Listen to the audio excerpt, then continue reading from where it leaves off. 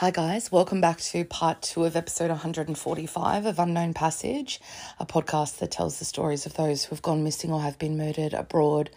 Hope you're enjoying this series on Yossi Ginsberg. I know a lot of you said that you hadn't heard of him, and neither had I, as I said, until the start of the year. So I'm glad to spread the word of Yossi and Kevin and Marcus and Carl to an extent. So this episode will go into Yossi's experience in the jungle in Bolivia. I will just hit the main points. Please don't, obviously as the podcast grows, like more people email with kind of additional details and things, and if you do that, the likelihood is I won't be including it, like, unless it's crucial to an ongoing case, like in an upcoming episode or anything, just tiny details. So I'm sure that, after this, I'll get 10 emails saying, this is how starvation works, not this or whatever. And yeah, just try just to accept it, like the story for what it is and the work that I've done. That's all. Because I can't reply to every email and say, okay, like, thank you for contributing that. I generally only include updates that are crucial to a case or where I've specifically said, does anyone know the answer to that? If I don't ask that, I'm not really looking for it, if you know what I mean. But I did get one interesting piece of information, like just from the last episode.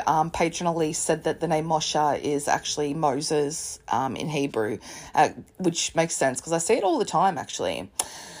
So where we left off, an American, an Israeli, a Swiss and an Austrian walked into a bar, kind of. They did at the start. And yes, it is a Swiss. That's how they say it. It's not a Swiss man or Swiss woman or Swiss person. It's a Swiss. That's how you say it. So Yossi, where we left off, had become, you have to listen to part 1 if you haven't listened. He'd become separated from his friends, Marcus and Carl, the elusive Austrian geologist, and the Swiss teacher that had been travelling with Yossi for quite a while, had walked off to hike out. Now, at the end of this episode, I'll go into kind of Yossi's experience in the jungle and then the follow-up after that, and then theories about outstanding questions in this, which there's a lot of them, and thoughts that I've had, and some extra additional research that I've kind of done. So I've never seen that research anywhere else. So I'm just saying, if I see it pop up on anyone else's podcast, that's kind of what I did. And I'm not into plagiarism, so I'm just kind of outlining these things at the beginning. And then I'll go into kind of a few reviews of the movie that made me laugh out loud. But one of them that I'll start off with in this instance said, why would a guy whose feet are rotting walk out instead of sitting on the raft? And this is why Hollywood has it's rotted people's brains in more ways than one. So, like, socially and like just in every possible way, and it's getting worse and worse. But it's rotted people's brains in the sense that there's no desire to go off and look up the actual story. People just take things on face value, and it's why I just can't watch things much anymore, or I just don't, want people's opinions about movies. I don't read reviews, because normally I like a movie that people hate and vice versa. But like, they were like, how dumb is that guy for hiking out? It's because Marcus's feet it was meant to be a few days hike out, as Carl put it, whereas the rafting trip was going to be like a couple of weeks longer. So it was the quickest way for Marcus to get medical attention. And then another one said, when Yossi washed up on the gravel beach in the movie, why didn't the dumbass, actually most people called him Potter because Daniel Radcliffe plays him, like every single review was Potter gave him the shits or Potter annoyed me. They said, why didn't they just walk up the riverbank again to where he'd lost his friend? Well, first of all, Yossi travelled for almost 30 minutes in wild rapids down the Tuiki River. And secondly, and that's a long walk back, secondly, there was no riverbank because, as I explained, the San Pedro Canyon becomes high walls. So you have to divert into the jungle and then you'd have to wind your way back, which without a map is really fucking hard. So, yeah, just maybe, but I'll wrap up with a couple of other ones at the end that I found interesting.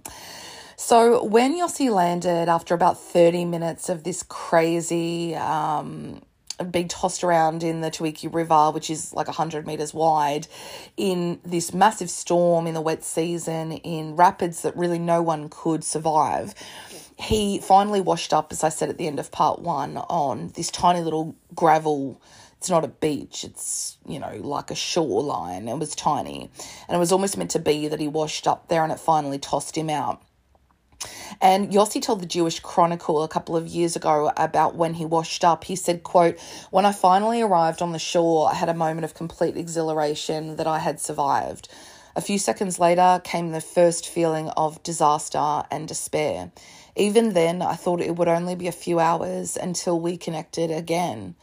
The toughest moment was after a few days when I realised that I was completely alone," unquote. So Yossi knew immediately that whatever happened, he had to stay close to the river. They generally tell you to stay close to a water source and make your way down the way the river is flowing. But the problem was there was no vegetation, nothing to eat or anything like that near the river. So he had to go back into the thick foliage of the jungle. And I put up quite a lot of pictures for patrons in Patreon for them to be able to picture the landscape of this episode, because I think people have the wrong idea. They're probably picturing something a lot less intense and smaller than what this area actually is. The river really just had really thick vegetation that wasn't edible, and there was nowhere for him to, set up camp or anything there. Not that he had his tent anymore or anything like that. And then darkness fell, and Yossi would say later, quote, "The nights without doubt were the worst of all. As darkness descends, there is no light whatsoever. The canopy swallows the stars and moon, and the darkness is as thick as velvet. At night, all the noises emerge, the screeches and roars and barks and calls, and things are moving around. It was simply overwhelming, and I had no fire or gun to protect myself. If not for the ability to daydream, I would have consumed myself during these nights of horror," unquote. You can just picture that, pitch black and snarls, and knowing there's jaguars, there's snakes everywhere, there's monkeys making crazy noises. There's a lot of howler monkeys. Their colours are actually unbelievable. They're like blue and yellow, a lot of them out there. There's macaws making noises. There's all these kind of weird native animals that I'd never seen before. Yossi did not have a tent or shelter, and he would really just try to secret his way away or cover himself in things like, ferns or fronds to stay hidden from predators, but also to keep out of the raging winds and rain. I actually put up a Patreon poll yesterday just to gauge what would scare people the most at this moment. And I said, was it the wildlife? Was it the wet season? Was it being alone and not knowing where your friends were? Or was it, the hunger? And it is overwhelmingly the animals of the jungle that would scare people the most. I think most people can kind of think, well, I could go a bit without food, but that reality is, once you're in it, is an entirely different ball game. I got caught in a torrential downpour today for like 30 minutes while out walking, and I was completely soaked through, and my hair's still soaked. And I was thinking, imagine 20 days of this in the Amazon. Like, I just couldn't stay wet for that amount of time. I just couldn't do it.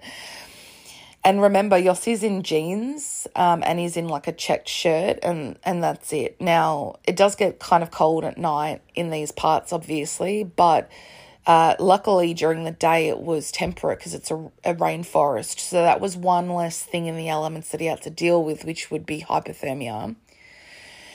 One night early on in the experience, Yossi was awoken by a rustling sound as he lay trying to sleep, essentially with one eye open. And Yossi didn't sleep much for 20 days. He would be constantly alert, obviously. But this sound was different. And Yossi sat up and he had his lighter, as I said in part 1, and a few other things in his pack.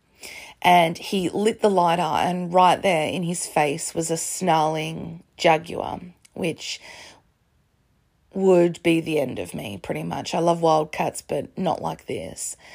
And Yossi, thinking very quickly, but also thinking about a James Bond movie with Roger Moore that he had seen years before, Yossi frantically, but very kind of steadily, reached behind him into his bag, pulled out a can of mosquito repellent that he luckily had with him. He lit the lighter again and sprayed the mosquito repellent can, essentially creating a homemade blowtorch which set off a giant flame that blew into the face of the jaguar, and the jaguar, shocked, ran back into the darkness of the jungle. And Yossi would say later that he'd seen it in the movie Live and Let Die. So it's one example of things in movies that, you know, aren't totally toxic and have mashed people's brains. So keep that in mind at some point. We used to do that when we were teenagers, like do that with aerosol cans, and that's bad. He also, early on, which is depicted in the movie, he had a sore on kind of the middle of his head, and one of the reviews of the movie said Harry Potter's lightning scar has been replaced with maggots, which really made me laugh. He essentially, in the movie, it looks like he just pulls out one, but Yossi used a rock to essentially cut his forehead open because he felt something festering in there. And when he cut it open, he discovered about 14 worms in reality that he pulled out that had basically laid eggs under his skin and were growing in his forehead. I know a lot of people are struggling at this point.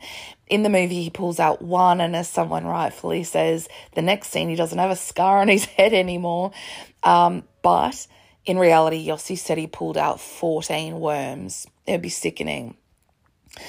Another time, because it was just muddy and wet and flooded and there was no escape from the rain, Yossi ended up losing his footing and sliding down a very muddy slope. And unfortunately, what broke his fall was a broken stick sticking up out of the mud halfway down the slope that actually impaled his rectum, as they put it. So Yossi's not doing well. But I do believe, like I said on part one, that without his Israeli military training and his fortitude, ancestral fortitude, I don't think he would have lasted more than a few days. One morning, Yossi woke up and his entire body was stinging and aching, and he was in immense amounts of pain. And when he stood up, he realised that he had created a bed on a termite's nest, which he had slept on overnight. Yossi obviously rapidly started dropping weight, which the episode picture, if you're listening on Spotify, is Yossi when he was discovered after 3 weeks in the jungle, which you probably already figured out. His skin was starting to rot, and he went from being a very fit, tall, muscular Israeli soldier to very quickly beginning to go into the process of starving to death. Now, I went into a little bit of research about starvation to give you an idea of what was happening as this time went on, and I'm sure most of you probably already know. Again, I don't want 10 emails like I would normally get explaining the scientific processes of starvation. This is just an additional thing that I'm adding in. So Science Direct had an article I found about the stages of starvation, and starvation essentially starts when you digest a meal, and it stops when you ingest another one. And unfortunately, these days, as much as in short-term spurts, it's okay for you. The word fasting has become, unfortunately, interchangeable with starvation. And fasting has a positive connotation because a lot of cultures do it. And I do it, a couple of days a week for different health reasons, and it really helps my gut and stuff. But I'm talking about like people who fast for like a week, 2 weeks. It's just not good. You're only meant to do it for certain periods of time, 16 hours at a time, things like that. So the process of starvation is very detailed, and I just couldn't find a way to explain it. All the metabolic changes that start occurring. I'm sure most of you kind of understand, but your body essentially starts the conversion of glycogen, which is essentially like a form of excess glucose, and it starts turning that into glucose. And then once your body has started it starts using up body fats for energy, and you'll experience like muscle wastage essentially as the body fats, once it's used up carbohydrates and things. I'm not explaining this very well. You'll start seeing extreme like muscle loss when it starts using up muscle mass as well. At the kind of final stage where it's got nowhere else kind of to go, which images of people who were liberated from Auschwitz and concentration camps and things like that, you wonder how they made it that far. But at this stage, many people usually experience cardiac arrest, or they simply succumb to a range of illnesses that come with a compromised immune system as a result of your body just not being able to fight off any kind of basic cold or infection or virus or anything bacterial. And then you've got to add on the exertion that Yossi's putting out, walking all day, every day, as well as the body having to use, fuel in order to heal these different wounds that he's developing. It is why anorexia is the most deadly mental illness to this day, and why, long-term anorexics often end up dying of a heart attack. My friend Lorena, who was on an episode, talked on this podcast about she was hospitalized with anorexia, and she was fed through a tube, and I've seen photos. It's shocking. A lot of you probably know this at this stage, that when you are able to kind of be given food again, particularly in people who survive the camps and things, it is not a matter of just eating a meal and starting eating again. If you start eating regularly again, you'll probably die. A lot of people die after they were liberated from the camps. It is a very slow process where tiny amounts have to be ingested, and it has to be overseen, in particular with people who are overcoming eating disorders. It has to be overseen by doctors and specialists and nutritionists. Similarly, Yossi isn't taking in enough to survive, but he's also putting a lot out. And the general rule of weight loss as well is, put out more than you put in, and you'll see weight loss. Again, in the camps, many don't know that in concentration camps, the diet that Jewish people and other prisoners, obviously not just Jews, the diet that they were given was actually determined by Nazi doctors and nutritionists. They gave them just enough to keep them alive, but not enough for them to have any additional energy to do anything in terms of trying to escape or plotting anything. It's like, I can't think of her name right now, but the girl, I've got her book, Yeonmi Park. She's a North Korean defector. She escaped. She's amazing. And she talks about how in North Korea they give them, there's just enough food to think about your next meal and to constantly be just thinking about food. And she says that they keep you in that state so that you're hyper-focused on just finding food and that nothing else matters. You're in that state of survival, so you're not looking at overthrowing the dynasty or trying to escape. You're just trying to live day to day. According to Medicine Net, researchers have basically figured out over time that a person can live generally for about 3 weeks without food. Water is not sufficient to survive on its own, but they say about 1.5 litres of water a day, you can live to a maximum of around 2 months without food. But again, Yossi, he's drinking water that's probably contaminated in these parts. He doesn't talk much about his toilet situation, but I imagine it probably wasn't pretty. Without water, you will die within 3 to 5 days, and you don't just take in water through, orally drinking water. There's water in all kinds of different things, and you also take in a tiny amount of water when you have a shower and things like that through your skin. But no water at all, you won't survive beyond 3 to 5 days. Basically, they've done studies into hunger strikes and things in prison and political people who have gone on hunger strikes, and that's when they figured out that if you drink around 1.5 litres of water a day, you can survive for a longer period of time. But I'm not sure if Yossi was able to get clean water enough at this point, but he must have been able to. It was wet season, but it's not like a matter of just going down to the river, because if you look at this river, you wouldn't be drinking this water.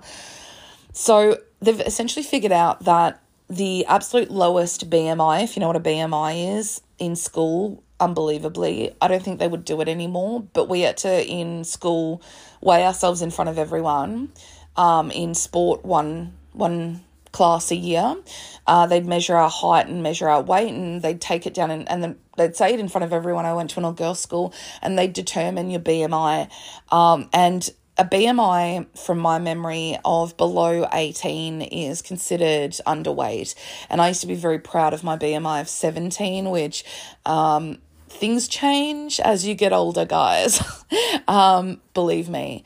So according to the Journal of Nutrition, men will generally succumb to death if they have a BMI of less than 13, which is incredibly low, and women will generally die with a BMI of less than 11. Also, according to the Journal of Nutrition, women actually, their body composition makes them able to withstand starvation longer because we have higher levels of fats and things like that. So ladies, when you look at your belly or, your boobs and your back fat and you feel like crap like I do most of the time, remind yourself that, biologically these things serve, a purpose. In an evolutionary lens, I suppose. You should be grateful for them. You also have to consider Yossi's output. As I said, technically he should have died early on, so his survival really is quite incredible. I found an article about a guy who fasted for apparently 382 days in 1966. Now, this was in Science Alert, and there's very little out there other than this article about this guy, but they did refer to old newspaper articles from Scottish newspapers at the time. Now, I don't know if I believe this guy's story completely. So he was 27 years old. He was a Scotsman. His name was Angus Barbieri, and he claims to have fasted for 382 days. Now, doctors continually did blood tests and things, and they said that the blood test showed that he wasn't consuming any food, which I don't know how they can determine that. But also they backed up the fact that he was not eating anything. So the reason that he did this was because he was grossly obese, which was way less common at the time. He weighed 456 pounds, which is around 207 kilos, and he was a big boy. Now, in the 60s, doctors actively promoted quote-unquote prolonged starvation to treat severe obesity, which was, as I said, way less common as a thing than it is today, obviously, which is a side effect of a lot of things: sedentary lifestyle, processed foods, refined sugars mainly. Angus was grossly obese and he wanted to get down to 82 kilos. So he wanted to essentially lose 120 kilos or more.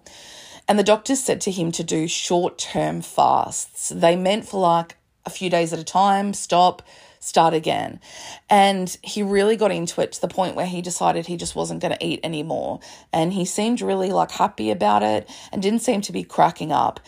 Now, despite doctors telling him to stop this and him saying, I'm not eating anything, blood tests indeed showed that he wasn't consuming any food, but he was able to drink black coffee, black tea, and sparkling water, all of which are calorie-free. At the end of the 382 days, Angus was down to 180 pounds from 456 pounds. And 5 years on, when they followed up with him, he'd kept off all of the weight that he had lost, but he'd gone back to eating, but just healthily. Now, I don't know if I fully buy that he wasn't consuming any food. I'm not going to get into my own experience, but probably like 10 years ago, I lost about 35 kilos through not really eating much and becoming a lot more active at the time. And I wasn't Angus's size, obviously, when I started. And he never reports all of the symptoms that Lorena talked about when she talked about anorexia, or that I experienced. Lightheadedness is very quickly onset, a very slow heart rate, all kinds of different things, excruciating headaches. He said that he was totally fine. Now, I know everyone's different, but I feel like once in a while he was probably eating something. One person claims to have gone without food longer than Angus Barbieri, and this is a guy called Dennis Goodwin, who he did 385 days apparently on a hunger strike to assert his innocence because he was charged with rape, and he said he didn't do it. And ultimately he went to the courts and they ruled, which happens in a lot of cases, especially with people who have anorexia, that he had to be force-fed through a tube in order to, live, which he did. People in India and places like that regularly fast for 40 days or more. They've been doing it for thousands of years. And I personally know a girl who can do 7 days, which just seems crazy to me for a lot of reasons. Your body needs fuel, even if it's, just something basic. Some of the side effects of starvation include faintness, dizziness, blood pressure, a massive drop in blood pressure, a slowed down heart rate, hypotension, weakness, dehydration, thyroid malfunction, abdominal pain, low potassium, body temperature fluctuations, post-traumatic stress or depression, and ultimately cardiac arrest or complete organ failure. This is why a lot of people who have survived crazy things in the wilderness have resorted to cannibalism for survival. Now, it's why Yossi said in the first part that he said when he got so hungry that he would have easily eaten human flesh. And people have obviously used cannibalism for survival, including obviously the most famous case, which I will cover at some point as it's one of my favourite stories, the footballers or the rugby players who crashed in the Andes Mountains, which the movie Alive and the book ended up kind of covering the story of. Now, when they did that because they were Catholics and it was a big issue and they had to talk it over, and it's depicted in the book as well as in the movie. They basically went to the Vatican afterwards and asked for forgiveness, which is really sad because they didn't kill people to eat them. These people were already dead as a result of avalanches or the initial plane crash. They didn't do it initially and they all discussed it and things like that. And when they went to the Pope at the time afterwards, not that I put much stock into what he says, especially not the current Pope, but he basically said to them there is a difference between doing it for the enjoyment of eating humans and doing it for survival. And you're allowed to do it for survival. And he kind of, freed them of their sins, But Yossi, there was no human, so he wasn't resorting to cannibalism. He did eat from birds' nests, which is a really kind of graphic scene in the movie where he took kind of like this raw, like macaw egg and bites into it and all the blood and stuff is oozing out. And he would find them, but very rarely. And it was kind of sad because he started feeling very at one with nature and the different animals around him. And this mother macaw or whatever it was had left its eggs to obviously go and find food and had made this beautiful nest and stuff. And he just felt kind of, as much as he was starving, he also felt sickened at what he was doing, to this mother who would come home and her eggs would be gone. He would walk for days without realising that he'd done a loop, and he would end up right back where he began, which would be maddening, and he would lay down in the mud and just cry. It's very like Blair Witch Project. He obviously couldn't catch monkeys like they'd done with Carl at the beginning, otherwise he would have, as he didn't have the gun and he didn't have a machete. He had no way of catching them, so he said that he just stood there hoping that they'd fall out of trees, which did not work because if you've ever seen a monkey, they're pretty agile and they can hold on pretty well. Not to mention there's snakes everywhere, and he would constantly be alert to snakes just winding their way around and hissing all around him. And you can look up pictures of just the sheer number of snakes in this area. Locals can survive out here kind of for an extended period of time, and they have for centuries, if not for thousands of years. But the uninitiated cannot. And this is why a lot of people, when they read this story, just think these are dumb boys who just, brought it upon themselves, essentially. At one point, a tree branch fell on Yossi and it pretty much gouged out part of his side, which was rapidly becoming infected as well. And then we get to the second week in the Amazon. In the second week, Yossi suddenly one day saw what appeared to be a Amazon tribal woman hiding behind a tree. And they quickly kind of became friends. And for a few days, they travelled together, walked together, and slept next to each other at night. And they had an unspoken agreement, as Yossi puts it, because she didn't speak and he didn't speak her language. Like, he said he talked to her, but she wouldn't talk back. He told the Sun later, quote, "She appeared in the worst moment when I really gave up. I talked to her all the time and she didn't talk back. I built a camp for us both and made a space for her to sleep next to me," unquote. After a few days, Yossi woke up one day and the woman was no longer there. And it was then that reality dawned on Yossi that this woman that he had spent time with for days had actually been a hallucination, and that Yossi now had the clarity to know that. He started to think that he had lost his mind. He said later, quote, "I was trying to hug her and I realised that there was nobody there. I freaked out because if she's not there, it means I'm crazy. I thought I lost my sanity. I was very scared.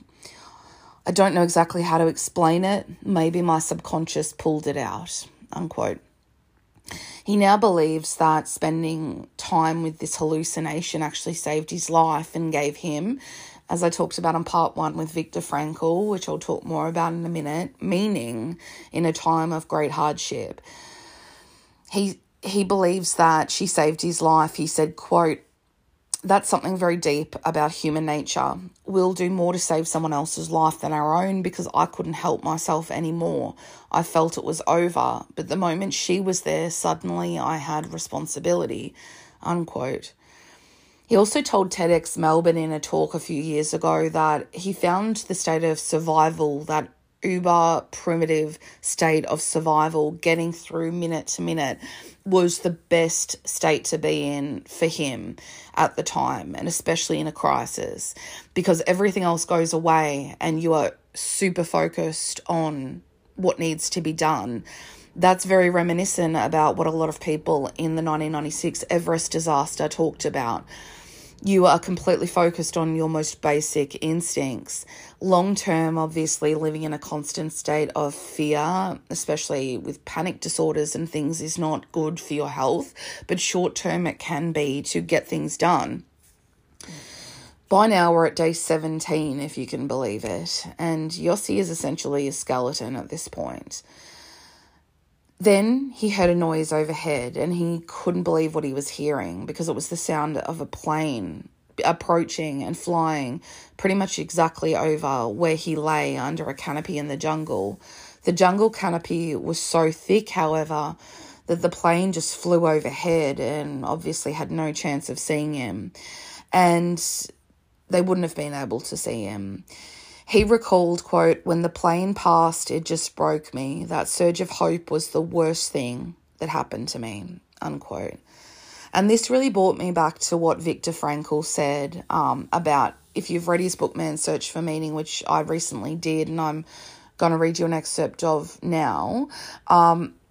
He found that through his experience in the camps, that apathy or loss of hope was the worst possible thing that anybody could kind of fall into, essentially. It's kind of like what they say in Shawshank Redemption, hope is a dangerous thing, but maybe the best thing, or whatever he says. And that is completely true. To overcome, you have to find meaning and you have to have a goal leading you forward. Frankl said that in the concentration camps, he would see prisoners that were seemingly okay. They constantly had a simmering state of, colds and viruses, or typhus in particular, from overcrowding and unsanitary conditions. But he would see them lose hope and then just suddenly refuse to get out of bed. And the Nazis would be beating them and telling them to get up. And he said nothing that the Nazis could do would make this person get up, to the point where they would eventually shoot them in the head or shoot them into a mass grave or send them to a gas chamber. And he said he noticed that. And remember, he was a neuroscientist and psychologist, and one of the most revered ones in Vienna before that. And a lot of the prisoners in the different camps would call him doctor still, and they would come to him, and discuss things with him. And he was sick, and he had edemas, and he had simmering typhus and things like that. But he would do suicide watches in the camps to try to prevent people from committing suicide. And he said that people who had a sense of humour, who had a goal in mind, who had a positive mindset, were able to find positive things in even the worst things.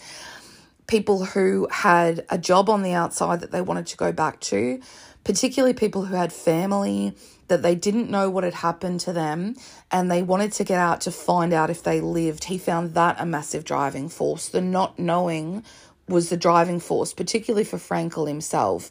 He found that people who had jobs that served the needs of other prisoners through duty found meaning. And he said, as I said, that not knowing if his wife or his mother or his siblings had survived was a massive driving force for him to get out and to find them. His father had unfortunately succumbed next to him and died in one of the camps. He said if he had known that his entire family were dead, which they were, except for one sister. His wife was gone, his mum was gone. They both died in Bergen-Belsen. He said he would have laid down and died himself, but the not knowing was what sustained him. He had to live for that. And I'm going to read you an excerpt of his book, which was actually the excerpt of when I was introduced to this, when I saw someone talking about it recently, just online and kind of writing about it. They referred to this passage, and I want to read it to you. It's a couple of pages long, but I feel like it's really important, because when they read it, I immediately ordered the book, because it just stood out to me so much, and it was so profound. The prisoner who had lost faith in the future, his future was doomed. With his loss of belief in the future, he also lost his spiritual hold. He let himself decline and became subject to mental and physical decay.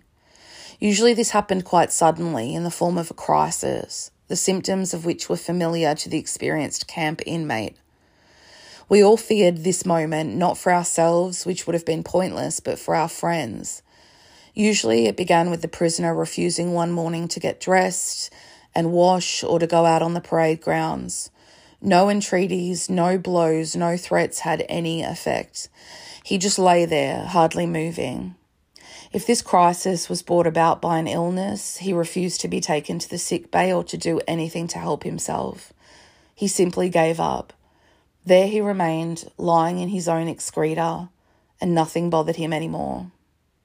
I once had a dramatic demonstration of the close link between the loss of faith in the future and this dangerous giving up.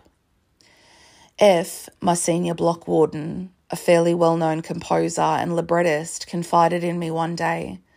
I would like to tell you something, Doctor. I have had a strange dream.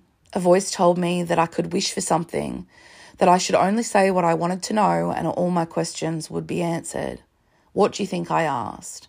That I would like to know when the war would be over for me. You know what I mean, Doctor, for me. I wanted to know when our camp would be liberated and our sufferings come to an end. And when did you have this dream, I asked. In February 1945, he answered. It was then the beginning of March. What did your dream voice answer? Furtively he whispered to me, March 30th. When F told me about his dream, he was still full of hope and convinced that the voice of his dream would be right. But as the promised day drew nearer, the war news which reached our camp made it appear very unlikely that we would be free on the promised date. On March 29th, F suddenly became ill and ran a high temperature. On March 30th, The day his prophecy had told him that the war and suffering would be over for him, he became delirious and lost consciousness.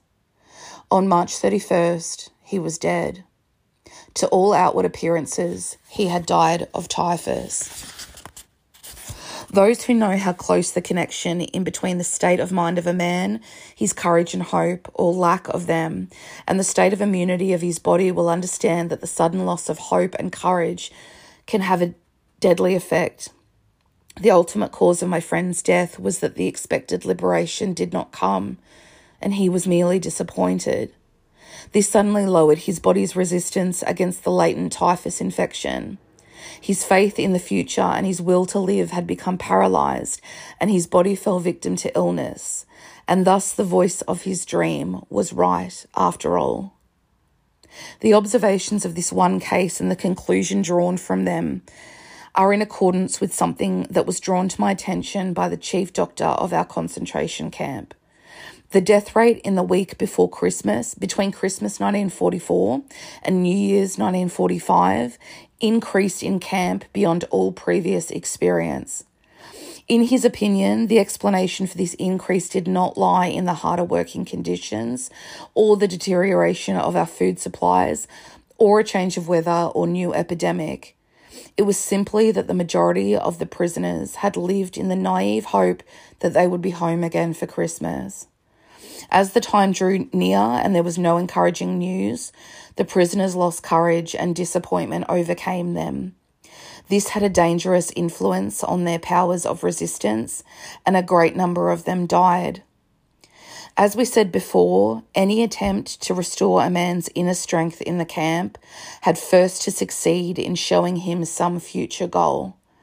Nietzsche's words, "He who has a why to live for can bear with almost any how," could be the guiding motto for all psychotherapeutic and psychohygienic efforts regarding prisoners. Whenever there was an opportunity for it, one had to give them a why, an aim for their lives, in order to strengthen them to bear the terrible how of their existence.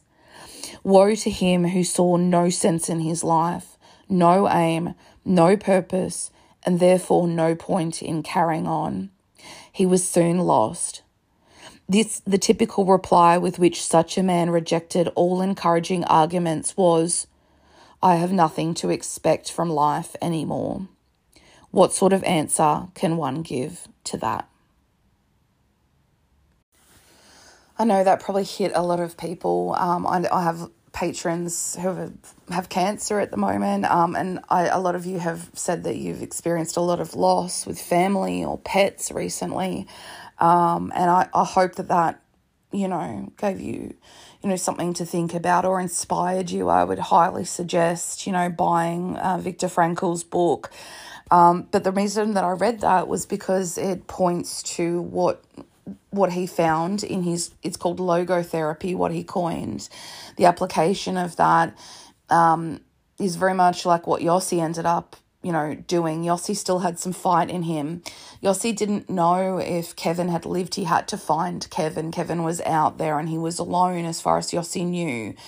He found meaning in the hope that Kevin had survived and was searching for him right now, and he just had to hold on for a little while longer, even as everything declined. Yossi had incredible mental fortitude, which I'm sure the IDF really built up in him, but I also think that he was born with it to an extent. He also held out hope that Marcus was back in La Paz, and the friends back in La Paz, along with Marcus, at this point had sounded the alarm. He realised that they should have by now, because he hadn't returned for his belongings by the time he said he would. The worst part of all of this at this stage was what I talked about in part 1 with Marcus, where Kevin and Yossi just couldn't handle Marcus's complaining about his feet, which ended up being trench foot, which I talked about. And now Yossi knew exactly how it felt, because he indeed had trench foot, but it was even worse than what Marcus had had. His feet were actually necrotizing. They were dying. He had no skin on the soles of his feet. He said the flesh was completely exposed. It was oozing pus and blood. It was incredibly infected. And he essentially said his feet were just two bloody stumps. and he could only focus on his feet at this point. His feet and the pain of them outweighed any hunger, any fear, anything. It was completely honed in on just the pain in his feet, and that's when he made a snap decision. He needed something to distract him from his feet and to give him a shot of adrenaline so that he could continue walking, because he was at pretty much the end. He was at around day 18 at this point. He said, quote, "I couldn't take the pain. I dragged myself to a tree full of fire ants and shook it on my head. The waves of pain and adrenaline distracted me from my feet.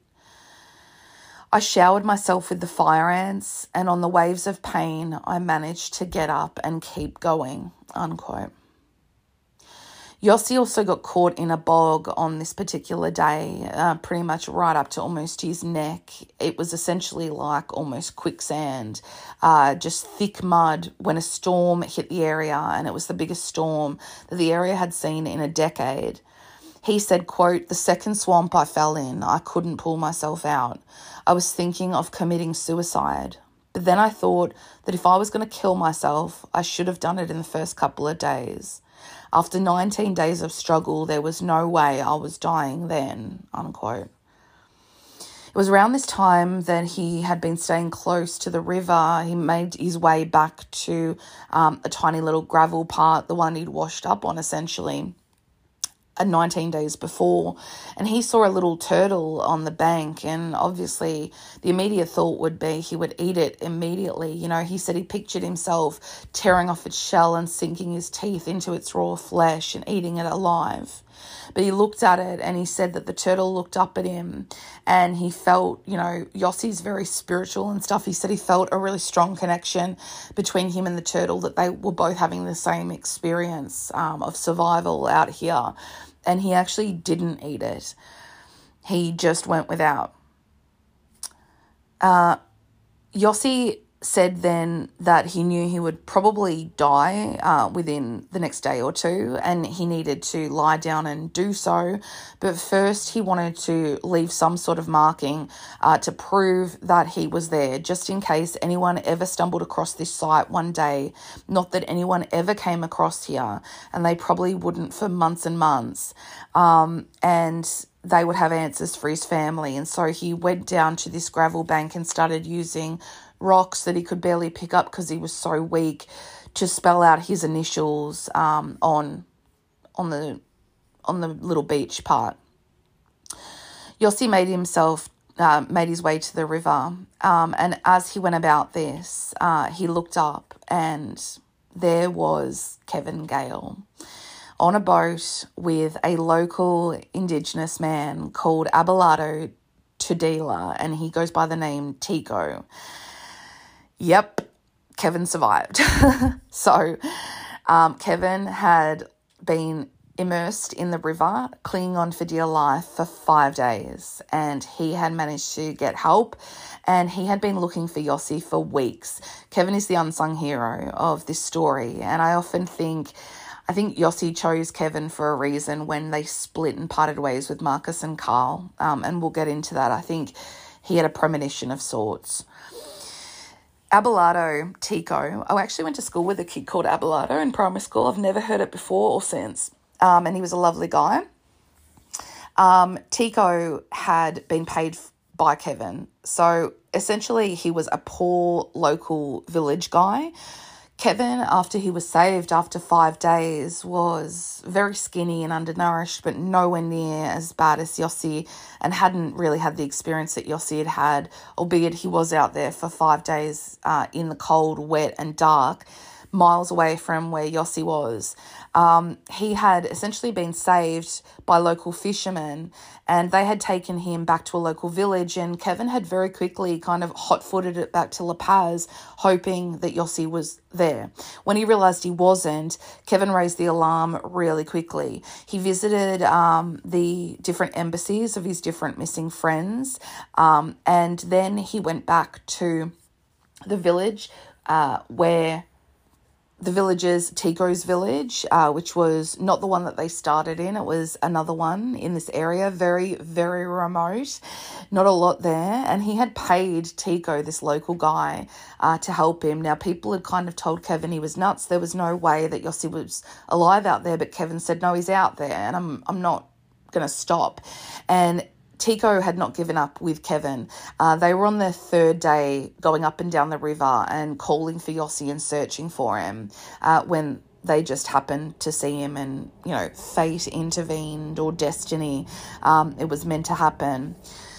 But Kevin had some interesting stories to tell Yossi, but Yossi was a skeleton and they had to get him help immediately. They got him back to Tico's village, where the group was met with fanfare, from local villagers. Even the local villagers couldn't believe that Yossi had survived what he'd survived.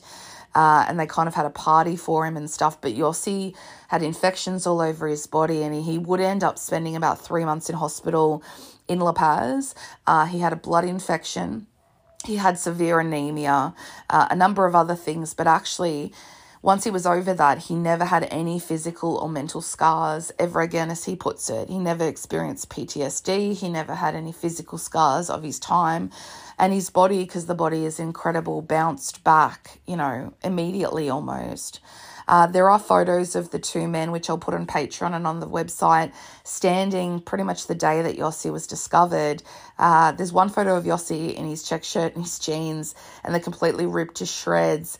It's when Kevin and Tico found him. But there's another one of Kevin and Yossi shirtless with Tico back at the village, and he just looks like the jolliest. He just looks like the best guy. And he was incredibly poor, but he has a really happy ending as well, which I'm sure that you'll get something out of.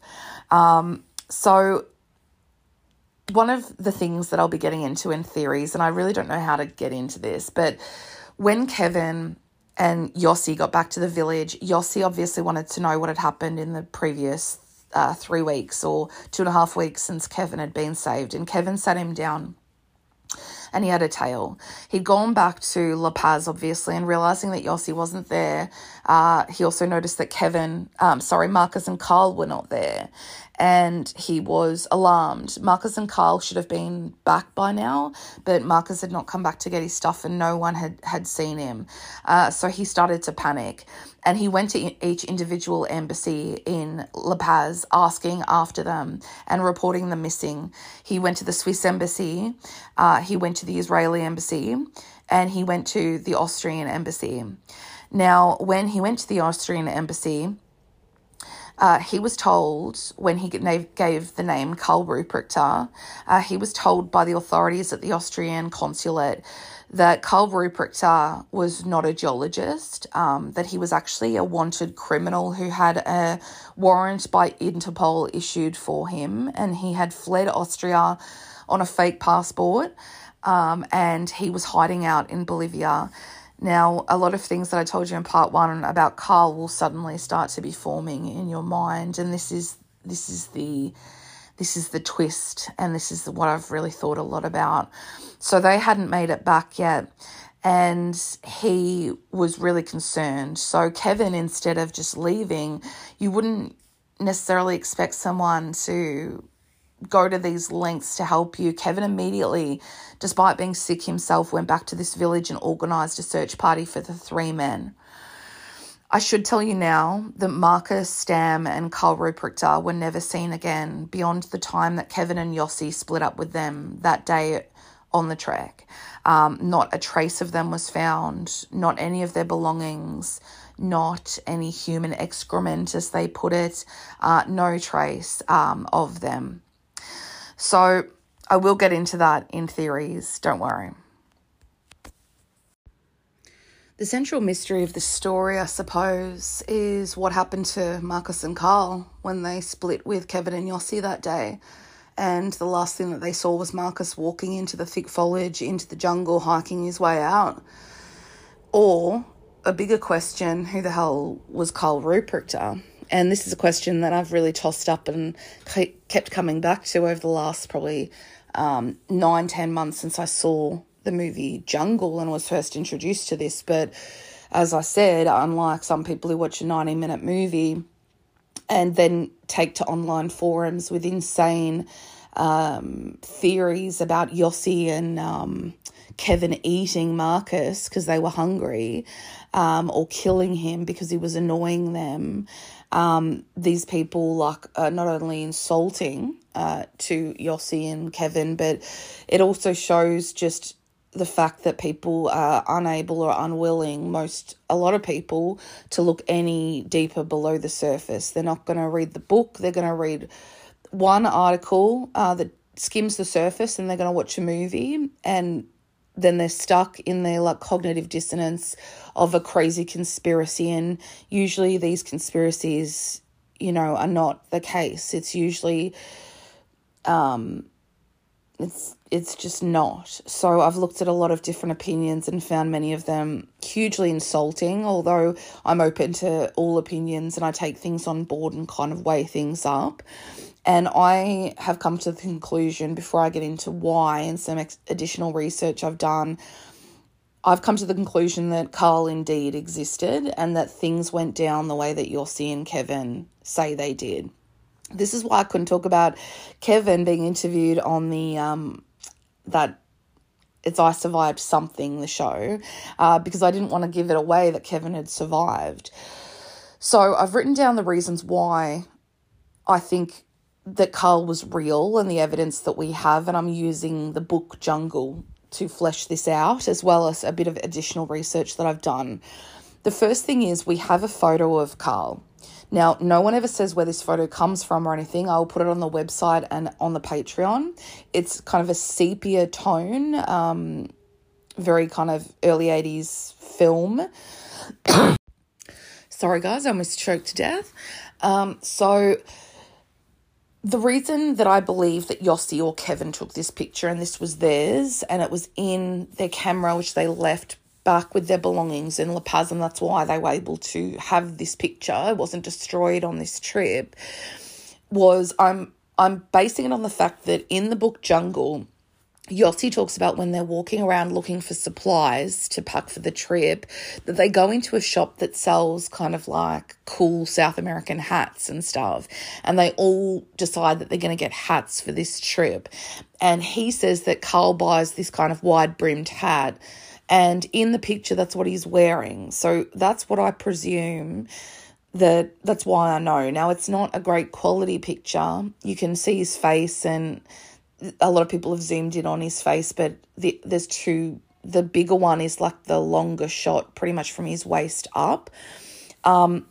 Secondly, I don't know about confirmation of the name, and I love names and I love looking into where they come from and things. But I don't know if when they said that Karl Ruprechter fled on a fake passport from Austria to South America and had been out there for years and he was wanted by Interpol, whether he fled on a fake passport in the name of Karl Ruprechter, which pretty much puts an end to any kind of diving deep into any guy called Karl Ruprechter, or whether or not he fled like on a fake passport but then just used his actual name in South America. Now, I kind of tend to believe that this is the case because a lot of Nazis after the war fled to South America on fake identities, but then it was totally normal for them to walk around using their actual names in South America, which a lot of them did, including Joseph Mengele for a long time. But Interpol often has the skills, because they've been around for 100 years, to know different people's aliases. Now, if you're wondering what Carl fled for, all it states is that it was radical involvement with radical leftist organisations, which also ties in really strongly for me as well. Now, a lot of people who theorise point to the fact that there's no Interpol warning, but you wouldn't expect there to be. There's not an Interpol warning for half the people I've covered on this. Interpol's pretty selective with their yellow and red warnings. And at this point in time, 40 years on, for a political crime, you wouldn't expect it to be there. So, of course, it's not going to be there. And people who watch the movie and then contact Interpol asking for details, they're not going to give you that. Camellia Spencer doesn't even have an Interpol warrant for her. So I just want you to keep that in mind. She was abducted by a dad only 20 years ago. it's not just instant. These people seem to think it works like in the movies. So if he did travel on a fake passport and was using this fake name in the name Karl Ruprechter, the trail ends there and nothing anyone can do can find him. But my belief, for some reason, just in my gut, is that he left on a fake passport that he was able to get, which would have been way easier back in the day in 1970s when he would have fled to South America, which a lot of people did. It was the place to go fleeing crimes and still continues to be today, sadly. I believe he fled on the fake passport, but he actually started just using his actual name in South America because he never expected people to really look into it because we didn't have the internet and stuff. You couldn't Google him or anything. You just took people on their word. So what I did is I went on Ancestry. I've been doing some work for a family member and my world trial was set to expire. So I used up the last couple of days of it looking into the name Karl Ruprechter. In short, there was nothing groundbreaking for me. I looked at the name Ruprechter initially and the history of it. And Ruprechter is not a particularly common German surname. It is most commonly found in present day in Switzerland and Austria. And Karl said he was Austrian, but he could have been any country that speaks German around this area, Switzerland, Germany. He did speak German. We know this because he was often speaking it with Marcus, because his Spanish was kind of weird. So Marcus, as I talked about on part 1, would be the translator almost. At the moment, from what I could find, there's around 120 Ruprechters in Europe. Most of them are in Switzerland and Austria, overwhelmingly Austria, and one is named Karl. Now, I'll get this out of the way really quickly. This has given way to ridiculous forums again of putting up a guy's picture who's named Karl Ruprechter who lives in a city in Austria. There's one photo of this dude. He has a Facebook. He has grandchildren and children, the whole life. All right. And the dude, unless Mengele was able to figure out how to change people's eye colours like he was trying to, and this guy had a total head transplant, it is not him. And people saying, it's him, he's identical. People are living in La La Land. The dude has totally different colour eyes. His nose is a completely hooked nose shape, which goes down and hooks around. Karl Ruprechter, in the picture that we have of him, has a upturned nose. Now, noses and things continue to grow, but the shape of them does not. This guy has totally different ears. His eyes are way more close together than Karl Ruprechter's were.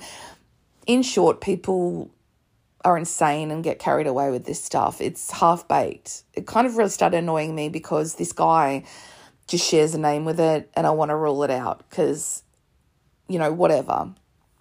So it got me thinking, though, that Karl must maybe, because it's such a rare Austrian or German or, it's a German surname, but mostly used in Austria.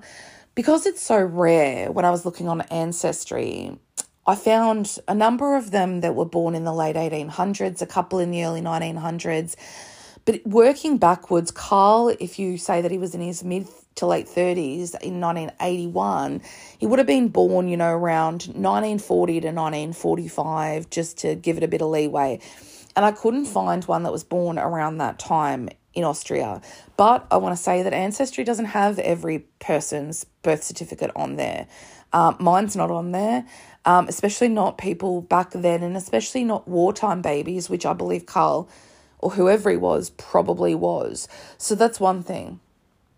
But some people, I thought, he could have taken that from a grandfather or something, because it's a rare enough name that you'd have to know someone with it. Now, there's a couple of different variations of it. I found that Ruprecht, because Ruprechter is Ruprecter, and then if you take off the ER and have Ruprecht, Ruprecht is actually more common than Ruprechter. So there was quite a few of them. Karl is a common German/Austrian name. So I was thinking, I looked up spelling Karl with a C to try different things. I went through the different kind of family trees that are there for the different Ruprechters, and there was no Karls. Now, I will get into it, but there was a couple of Josephs or Yosefs, which if you remember from part 1, I told you to remember that in the book, Carl says that he has an uncle, and Yossi provides the address of that uncle in the letter back to Moshe before he leaves for this trip. Another reason why we know that Carl existed, because he gave this address and Yossi couldn't have just made up this address, which I'll get into why, because I also looked into this region. So if Carl had parents that were probably born around 1920, because people had kids younger then, so I backtracked to from the late 1800s, his grandparents essentially. And there was a couple of Ruprechters. There was one Ruprechter with 2 P's instead of 1, which I found interesting. There was some dating back to the 1600s, Ruprechters. So, but when I was looking into it, they generally all worked their way back to the same family, and it was just people who had uploaded records trying to find their families and building their own family trees, which you can do on Ancestry, because it was the same names over and over again, but they just misspelt it as they were finding information, uploading it into their own family tree. There was a Karl Ruprechter born in Vienna in 1893 who married in Vienna in 1925. There was another one who was born in 1863 and he married in 1899. There is also some Karl Ruprechters with a C instead of a K. Then I found the Karl Ruprechter with 2 P's, and he was born in 1907 and he married in 1935, but obviously none of these people could be Karl Ruprechter because it would mean that he was 80 years old, and Yossi was saying looked like he was in his 30s, so it's not possible.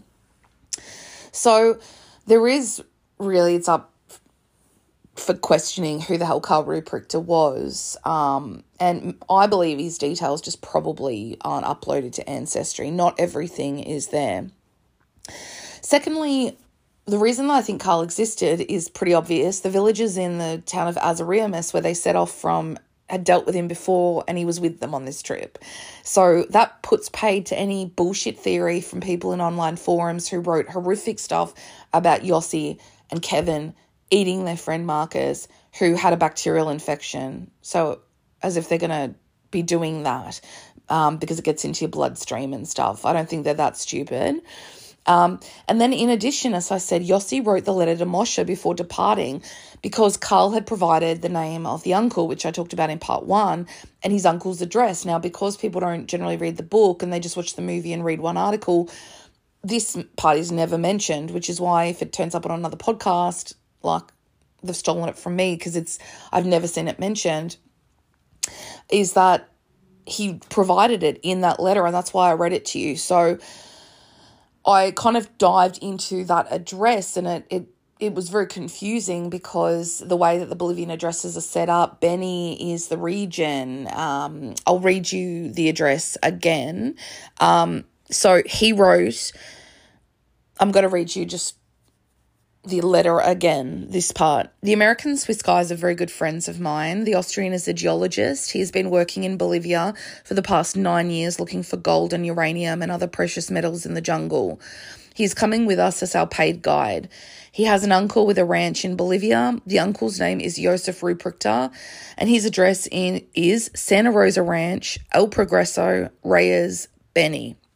So I had no idea kind of what this was, and flash forward, I have looked up Josef Ruprechter. There was a Josef related to a Ruprechter on Ancestry, but not with the surname Ruprechter, and they died in Austria. I started thinking maybe he travelled on the name Josef Ruprechter.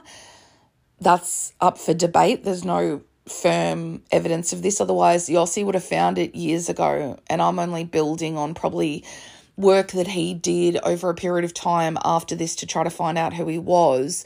I searched for this ranch. So Beni is the region in the northwest, in this region where they were travelling, where this ranch was supposedly where his uncle lived, which I talked about on part 1.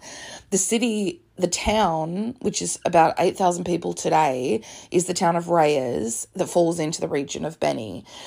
I couldn't find what El Progreso was in that. I looked up what El Progreso means, and there seems to be a lot of schools with El Progreso.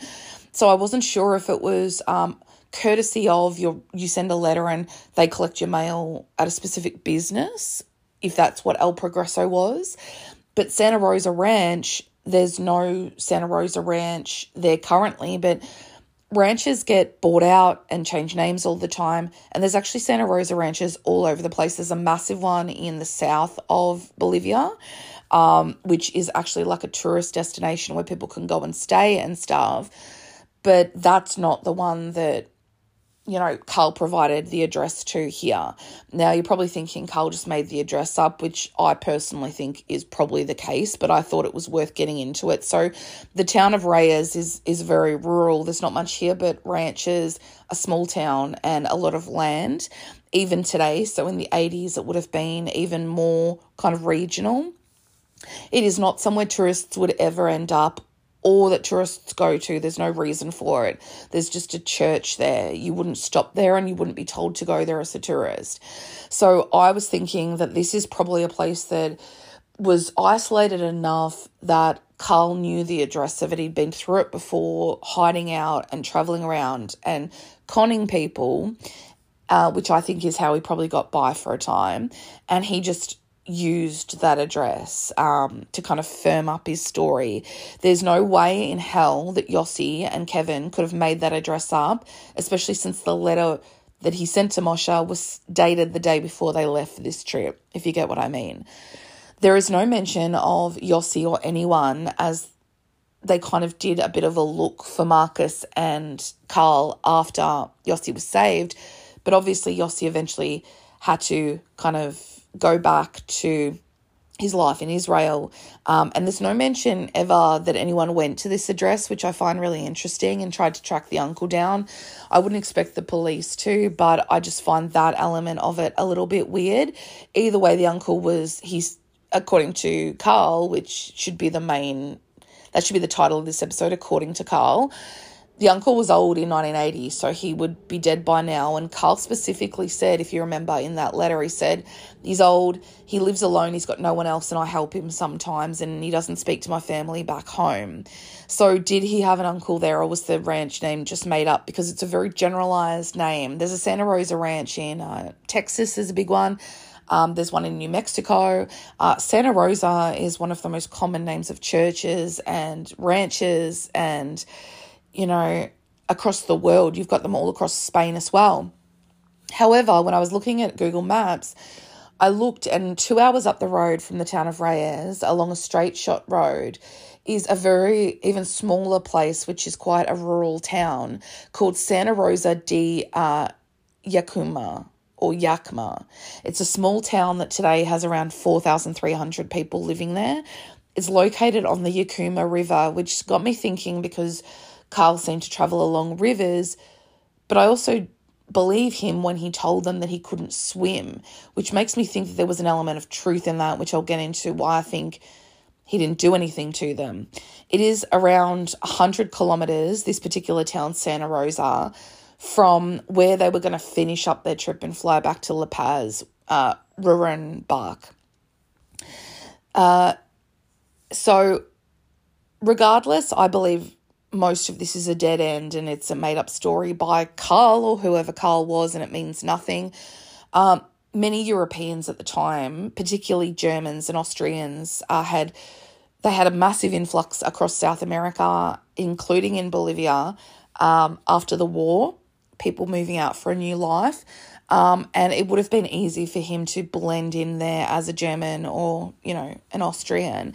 I don't believe he'd been there for as long as he claimed to, or had much interactions with people, because again, in the book, Yossi talks about how he spoke kind of weird Spanish for someone who had been there for so long. We had a girl, it's funny, a couple of hours ago, I was looking at the news. I'm not going to do a story or anything, but we had a girl in Australia who was recently let out of prison after serving 5 years in a Colombian prison for drugs, and she's come back to Australia.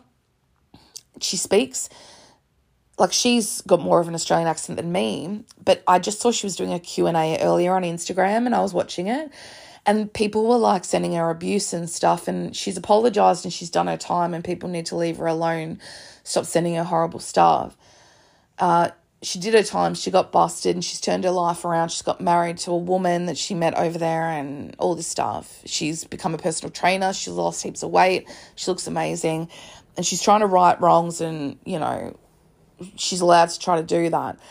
But she speaks with a weird accent, like, because she's only been speaking Spanish for the last, 6 years, and she's been out on parole and not allowed to leave Colombia for a couple of years. I think she got out in 2020. And so she speaks with this weird, it's like what Hilaria Baldwin tries to do, but this girl, Cassie, is actually doing it without even realising it. And heaps of people were writing, why are you faking like this accent? And she's like, it's just because of how Spanish, the sounds come out so different that it actually just alters the way that you talk when you speak in English. And I've also noticed that with the Crown Princess of Denmark is actually an Australian, Princess Mary. She met the Crown Prince in a bar in Sydney when she was there for the Sydney Olympics in 2000 and didn't believe him when he said he was the Crown Prince of Denmark. And flash forward 20 years, she's the Crown Princess of Denmark. But she speaks Danish almost entirely, and she had to learn it from scratch.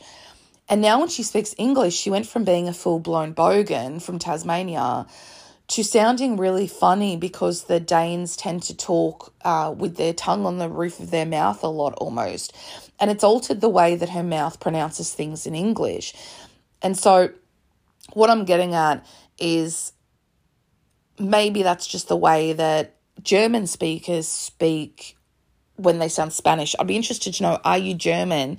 And when you speak Spanish, do you think you sound kind of legitimate? That would be really interesting. Or I've got a couple of German listeners, particularly patrons Lauren and Sophie. Both of them have lived in Germany.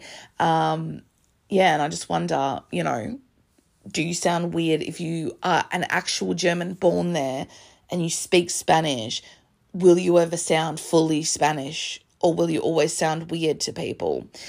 But staying low and going to these small towns makes sense, especially when the book discusses how when they got to the town of Apollo and started their trek, do you remember how I told you that the police said you should go to the local police station and register? And Carl refused to and told the boys to keep walking. He said it was all bureaucracy and red tape. That's why I brought that stuff up, because it points to the fact that he was trying to stay off the grid. Additionally, I can't confirm if these supposed rumours were true about certain aspects of what he'd been doing there. So there were rumours from local people who had run-ins with Carl that he had more than once taken foreign tourists out into the Amazon and left them there. They never go out any further than that, and because a lot of this has become law, and as people add weird conspiracies, it muddies the actual truth. But Yossi and Kevin heard when they were searching for Carl and Marcus that they were like, oh yeah, that guy, Carl Ruprechter, he's taken people out claiming to be a geologist and a tour guide, and then he just leaves them out there. And I was thinking, yeah, but for what benefit, other than robbing them and then leaving them? There was no one ever said that he murdered them or that the people never came back. Apparently in one story, the person had come back and reported it, and that's how they knew. So he's taking them out there for what reason? To then just leave them? Why would this man take 3 grown men who were actually bigger and stronger than him out for what was going to be a month or more into the jungle at essentially a really cheap price and actually have to put his own money down to do what? Then rob them to recoup his own money? This reminds me of the Al Kite case, because that person put down their bond, I don't know what you guys call it in the States, security deposit for the rental, and the first month's rent, and it paid Al in order to get access to kill him. And people, as the cop said in that case, people don't generally pay their victims to access them to kill them. And the guys at Carl's urging for safety had left their belongings and valuables back with friends in La Paz, which Carl told them to. So what is the benefit of any of this? Because they didn't have anything kind of expensive on them to take. And that's why I've kind of formulated my own theory. He even offered them that gold discount I talked about in part 1, where he said that when they mined the gold, they only had to pay him half up front, 3,000 Bolivianos, which worked out to be $70 for over a month or whatever. And then they would mine the gold, and then he would buy the gold off them in order for it to be square. Now, why would he do that if he wasn't expecting to be able to mine gold? He's actually making his life impossible in the jungle, struggling and eating monkey meat and stuff for no apparent reason. Like the build-up, you don't generally have a build-up of a month in order to kill 3 guys and rob them of nothing. So I do think Carl knew these parts. I believe he had hid out there at times or done random stuff out there at times. I believe he'd kind of used random names, which is why we can't really trace a lot of it. It was the 80s. It was easy. There was no 24/7 news. And we're talking about no internet, no instant Interpol warrants, but also no real cooperation between a military dictatorship in Bolivia at the time and back in Europe. Now, that's the other thing. They said that he left Austria for radical because he was involved with radical leftist groups. Now, I don't know why he'd leave Austria for that, because Austria seems like a better place to be caught and put in jail than South America. And I don't know what the threat was in Austria, in 1960 or whatever, but it would make sense. Again, that ties in because at the time we've got a military coup going on and we've got kind of left-wing guerrilla movements trying to overthrow and get back the reign of the country. So maybe Carl wanted to get involved with that and felt like that was the place to kind of get into that. I actually believe that Carl was on and off doing what he said he did. I believe that he was mining at these sites, like he said to the boys that I read in part 1. I believe he was breaking into sites and quarries that were shut down. He was mining at them because they were shut down for the wet season, if you remember. I believe he said they shut from October to January or something. I said it on part 1. So he would go there to recoup his money, knowing that no one would find him because it's so isolated and they've shut up shop for that amount of time. And he also knew that this canyon, the Tuiqui River, spread out into the San Pedro Canyon, and that he knew and explained to the boys how bad it was going to get, that the walls would be on either side and that you'd hit this waterfall eventually, which indicates to me that he'd been up there before. But then he couldn't swim, so why was he so gung-ho about rafting? But then I remembered that the first time around, their first attempted trek before they threw it in and went back to the village to try it again after they'd rested, remember when they got to the first village, Azariamus, and he had said that there would be a raft and a guide there and stuff, and there didn't end up being one, and he said, all right, we're just going to have to do it on foot. Maybe he never wanted to tell them that he couldn't swim or anything like that because they would think that was sus. Why would a guy who lives out in these parts, who works on rivers and with water, and why would he not be able to swim? And then they'd start to question his story. So maybe when they got lost the first time around and had to turn back, Carl kind of had to relent and say, all right, we have to go down the raft. And my theory isn't really one that I have seen before, but I've really weighed it up. I believe that Carl intended to use the 3 men to mine gold for him, exactly like he said, that he would get there on that raft because they could swim and it would kind of take the focus off him. They would get to that shutdown quarry, they would mine it like he had done before. He would then either kill them with the gun that he'd bought or he would just leave them there. He would rob them and he would be left with the money, and he'd also have been paid by them as well, if you get what I mean. But I believe that when the wet season hit, Carl wasn't expecting that. He wasn't expecting this storm of the decade to hit. And when it hit and Marcus suddenly couldn't walk with his foot, things got really dire, and they had to get on the raft, and he realised that he actually needed these young men more than he initially thought he would. And I think that's what happened. I think eventually he just tapped out and decided he was done with this whole rort or this whole scam, and he was going to walk out. And he kind of encouraged the other 3 boys to walk out with him, but he wasn't expecting Kevin and Yossi to say that they'd stay on the raft and continue down the river. He wasn't really fussed if Marcus came with him or not, from what Yossi said. So it wasn't like he was targeting any of them at that point. I think he was just over it and was regretting this particular scam. I can't tell you what happened to Carl and Marcus, but I don't believe Carl killed Marcus, like is one of the theories, that he got sick of him and killed him, or he got sick of him and ate him for meat because he had told those guys that if you eat monkey, it's almost identical to eating human flesh. He was probably just riling them up by saying that. We just don't know. I just believe he was a petty criminal and pretty full of hot air. And I believe what Yossi does ultimately. Yossi's theory is that the two men ultimately succumbed to the elements, or a tree fell on them in this wild storm, or one of them fell off a cliff and then the other one succumbed to the elements and were eaten by local wildlife. And I think that makes the most sense. It was wild weather and that's likely to have happened. I think just by pure divine intervention or something, Yossi and Kevin survived. I actually don't believe Carl wanted to be alone at this stage, and I believe he thought that he did know the way out of the jungle. It's just luck Yossi and Kevin didn't go with him in that split second when Yossi chose to go with Kevin. You know, it was basically choosing between life or death. Everyone really had a choice when they split up, so Carl is a really kind of, you know, mysterious dude in terms of his motivations.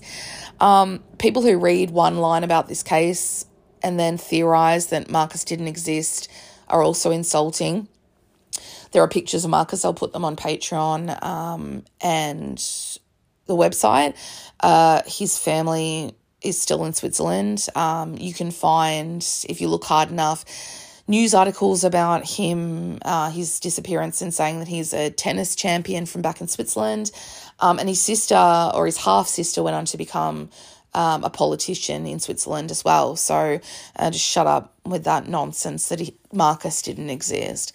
Marcus's mum seemingly was also kind of into spiritual stuff, much like Marcus was, because remember he said he was a clairvoyant. She went to a spiritualist or a clairvoyant after Marcus's disappearance, and the clairvoyant told them that Marcus was alive and living in Peru, which no, he's not. Sorry. Like, it goes against everything. How he lived, if you read the book, just his personality, he loved being around people. He loved his family and stuff. It's just, I guess, just giving people false hope. But these kind of whack mediums need to stop. People before the internet could essentially just disappear, especially in South America. You could just use whatever name you wanted day to day. Yossi tried to track them down, but he ultimately couldn't. And after he recovered and he and Kevin kind of went their separate ways, Yossi returned to Israel. After returning to Israel, Yossi went to Tel Aviv University. He achieved 2 degrees, one in Jewish philosophy and one in business administration. He also got very heavily into his Jewish faith, which had always kind of sustained him, and he got very deep into studying like Kabbalah traditions. And to this day, he's still very interested in different religions and cultures across the world, particularly ones that, you know, date back thousands of years in South America.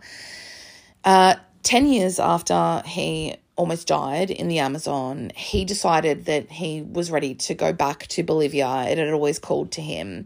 And he had always wanted to give back to the people of the village that Tico belonged to, who had essentially saved him and gone out of their way to look for him when everyone else had given up hope. And this village is called San Jose de Ucapiamones.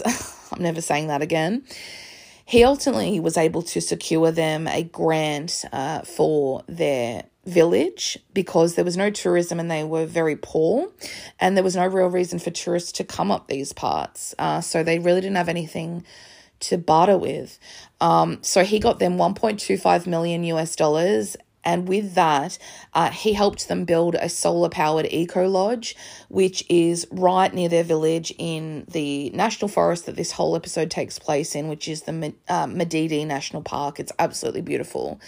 And he also put half of that money into training the local people to manage it, and it's entirely managed by the local villagers.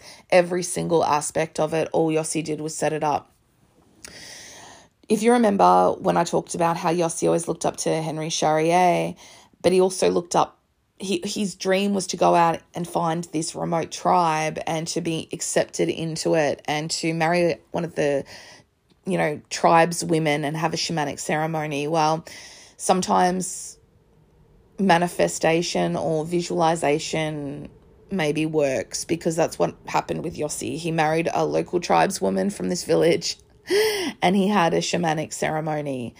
Now, Tico, I saw an article about him. He ended up helping run this solar village that is still there today.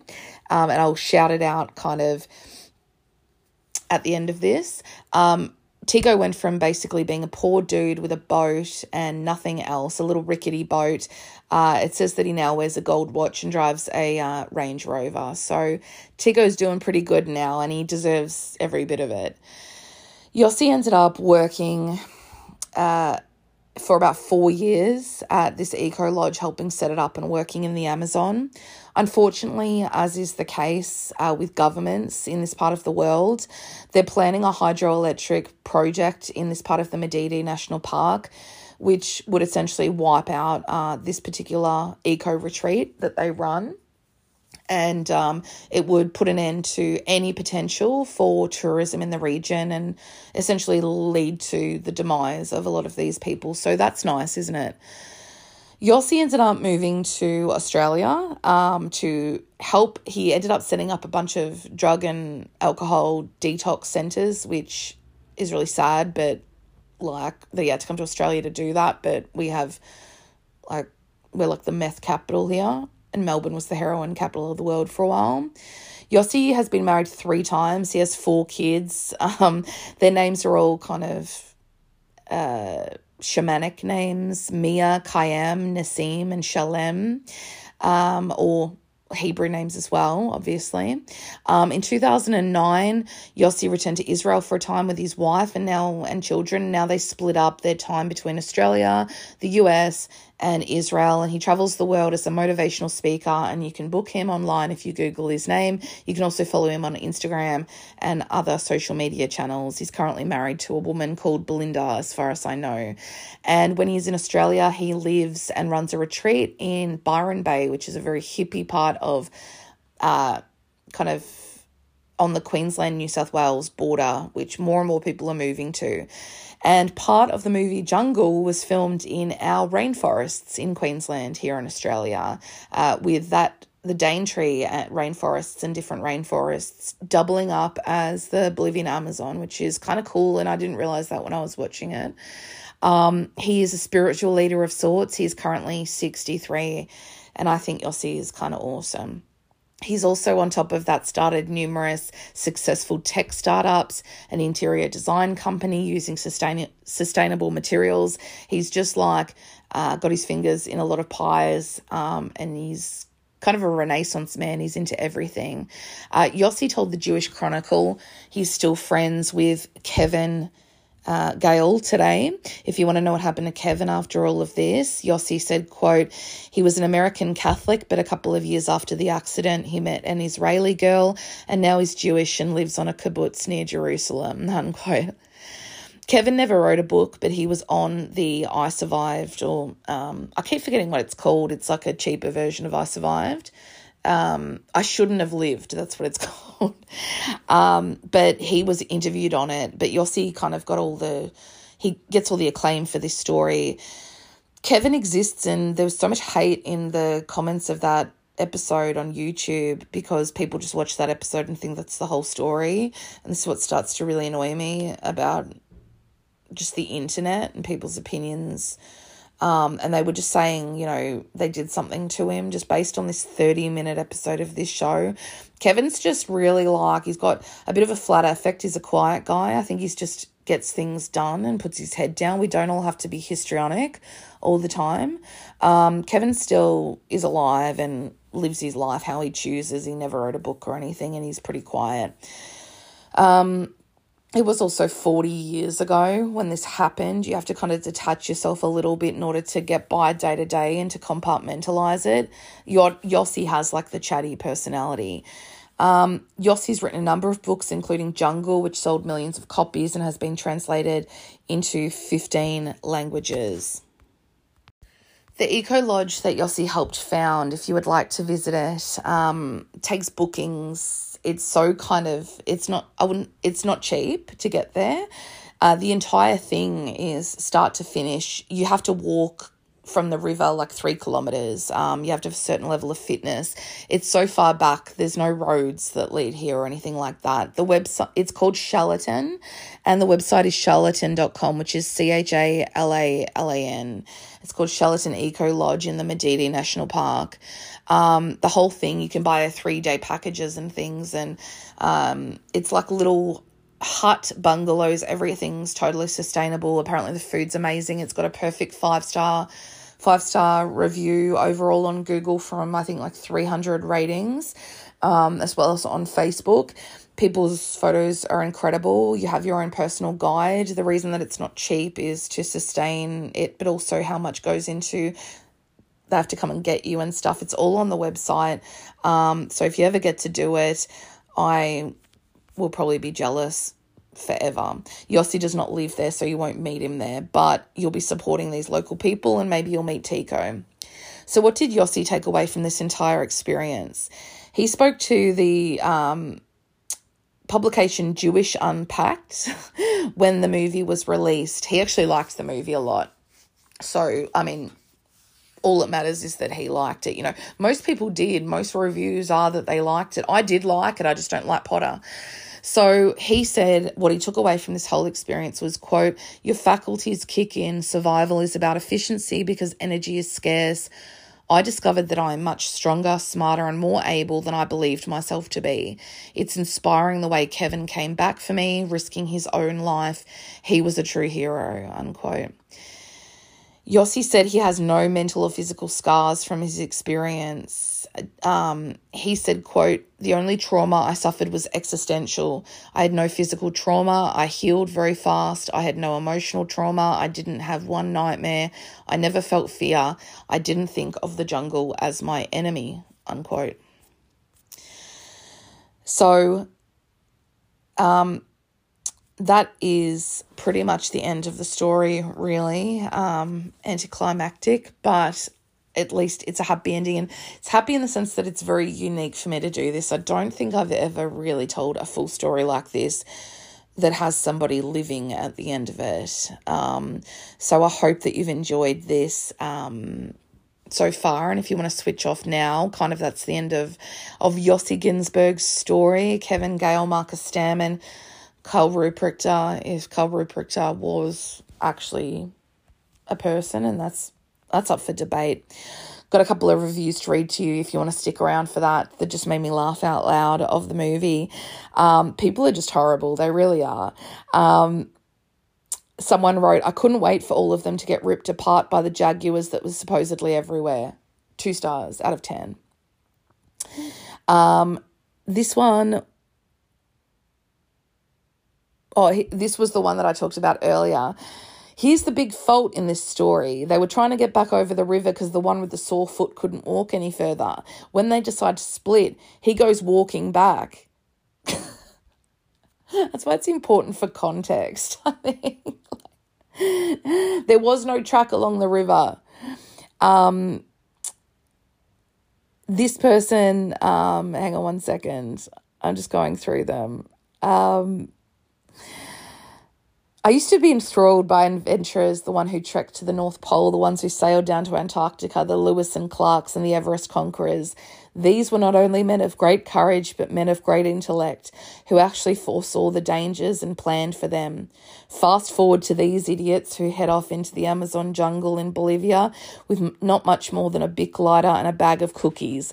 I have no admiration for them whatsoever. The acting is pretty flat all round, and Radcliffe's accent goes from Tel Aviv to central London. And this person wrote, "The thunderbolt stain on Potter's forehead has shifted into a living maggot this time." This person just wrote, "Jewish guy gets lost in woods," 2 stars, which I don't think. And this is the one where I actually burst out laughing just because. So I just read reviews. Some of the people have such a way with words. This person gave it 1 star and titled their IMDb review, quote, Gigantic headed midget staggers around hotel garden for too long. And then this one is someone who can't think beyond kind of surface level, which concerns me. They said, not once can you see the guy make fire or catch something to cook or boil water for drinking. Not once. He got this nasty wound on his feet and he still walks around climbing and everything. Just walks around all the movie. It's insane. For like 4 weeks. He'd die in the second day in real life. Come on, guys, really? Someone has to tell that guy like it was wet season and add a little bit of context to what he said. But this is why people are just... This is another one. An example is Yossi falling down rapids. Why didn't he just walk 200 metres further up the beach and meet his friend again? Because he floated for 30 minutes. That's not 200 metres, and there was no path along the beach. So I just thought I'd read those, and good luck to those people in their lives. If you'd like to visit the website, it's unknownpassagepodcast@gmail. That's not a website. unknownpassagepodcast.com. I'll put up Yossi's episode page. If you'd like to join the Patreon, you can now do monthly or annual transactions or donations. Everything from $1 a month through to $5 gets you a shout out. $5 and over equivalent gets you $5 and over equivalent to $5 US, gets you a choice for an upcoming episode.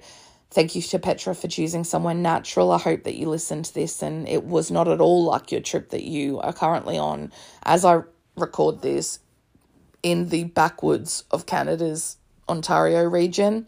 If you don't want to become a patron but you like the show and want to contribute to it, the PayPal is unknownpassagepodcast@gmail.com.